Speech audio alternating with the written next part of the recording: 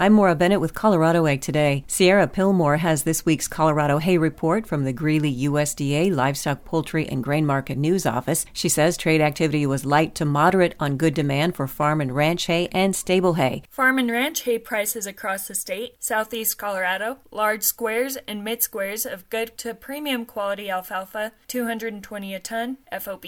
Stable hay prices across the state, northeast Colorado, small squares of premium quality orchard grass, $10 a bale. Small squares of premium quality Timothy grass, $10 a bale, and mid squares of supreme quality alfalfa, $125 a bale FOB. Last year's mid-April freeze took a real toll. Colorado's utilized peach production in 2020 was 4,160 tons, down 69% from the utilized production of 13,300 tons in 2019. That's according to the Colorado Non-Citrus Fruits and Nuts Annual Report. The average yield per acre was 1.71 tons, down 70% from the previous year. The 2020 price per ton in Colorado at $2,820 was $520 higher than the year before. The value of 2020 Colorado peach utilized production was $11.75 million.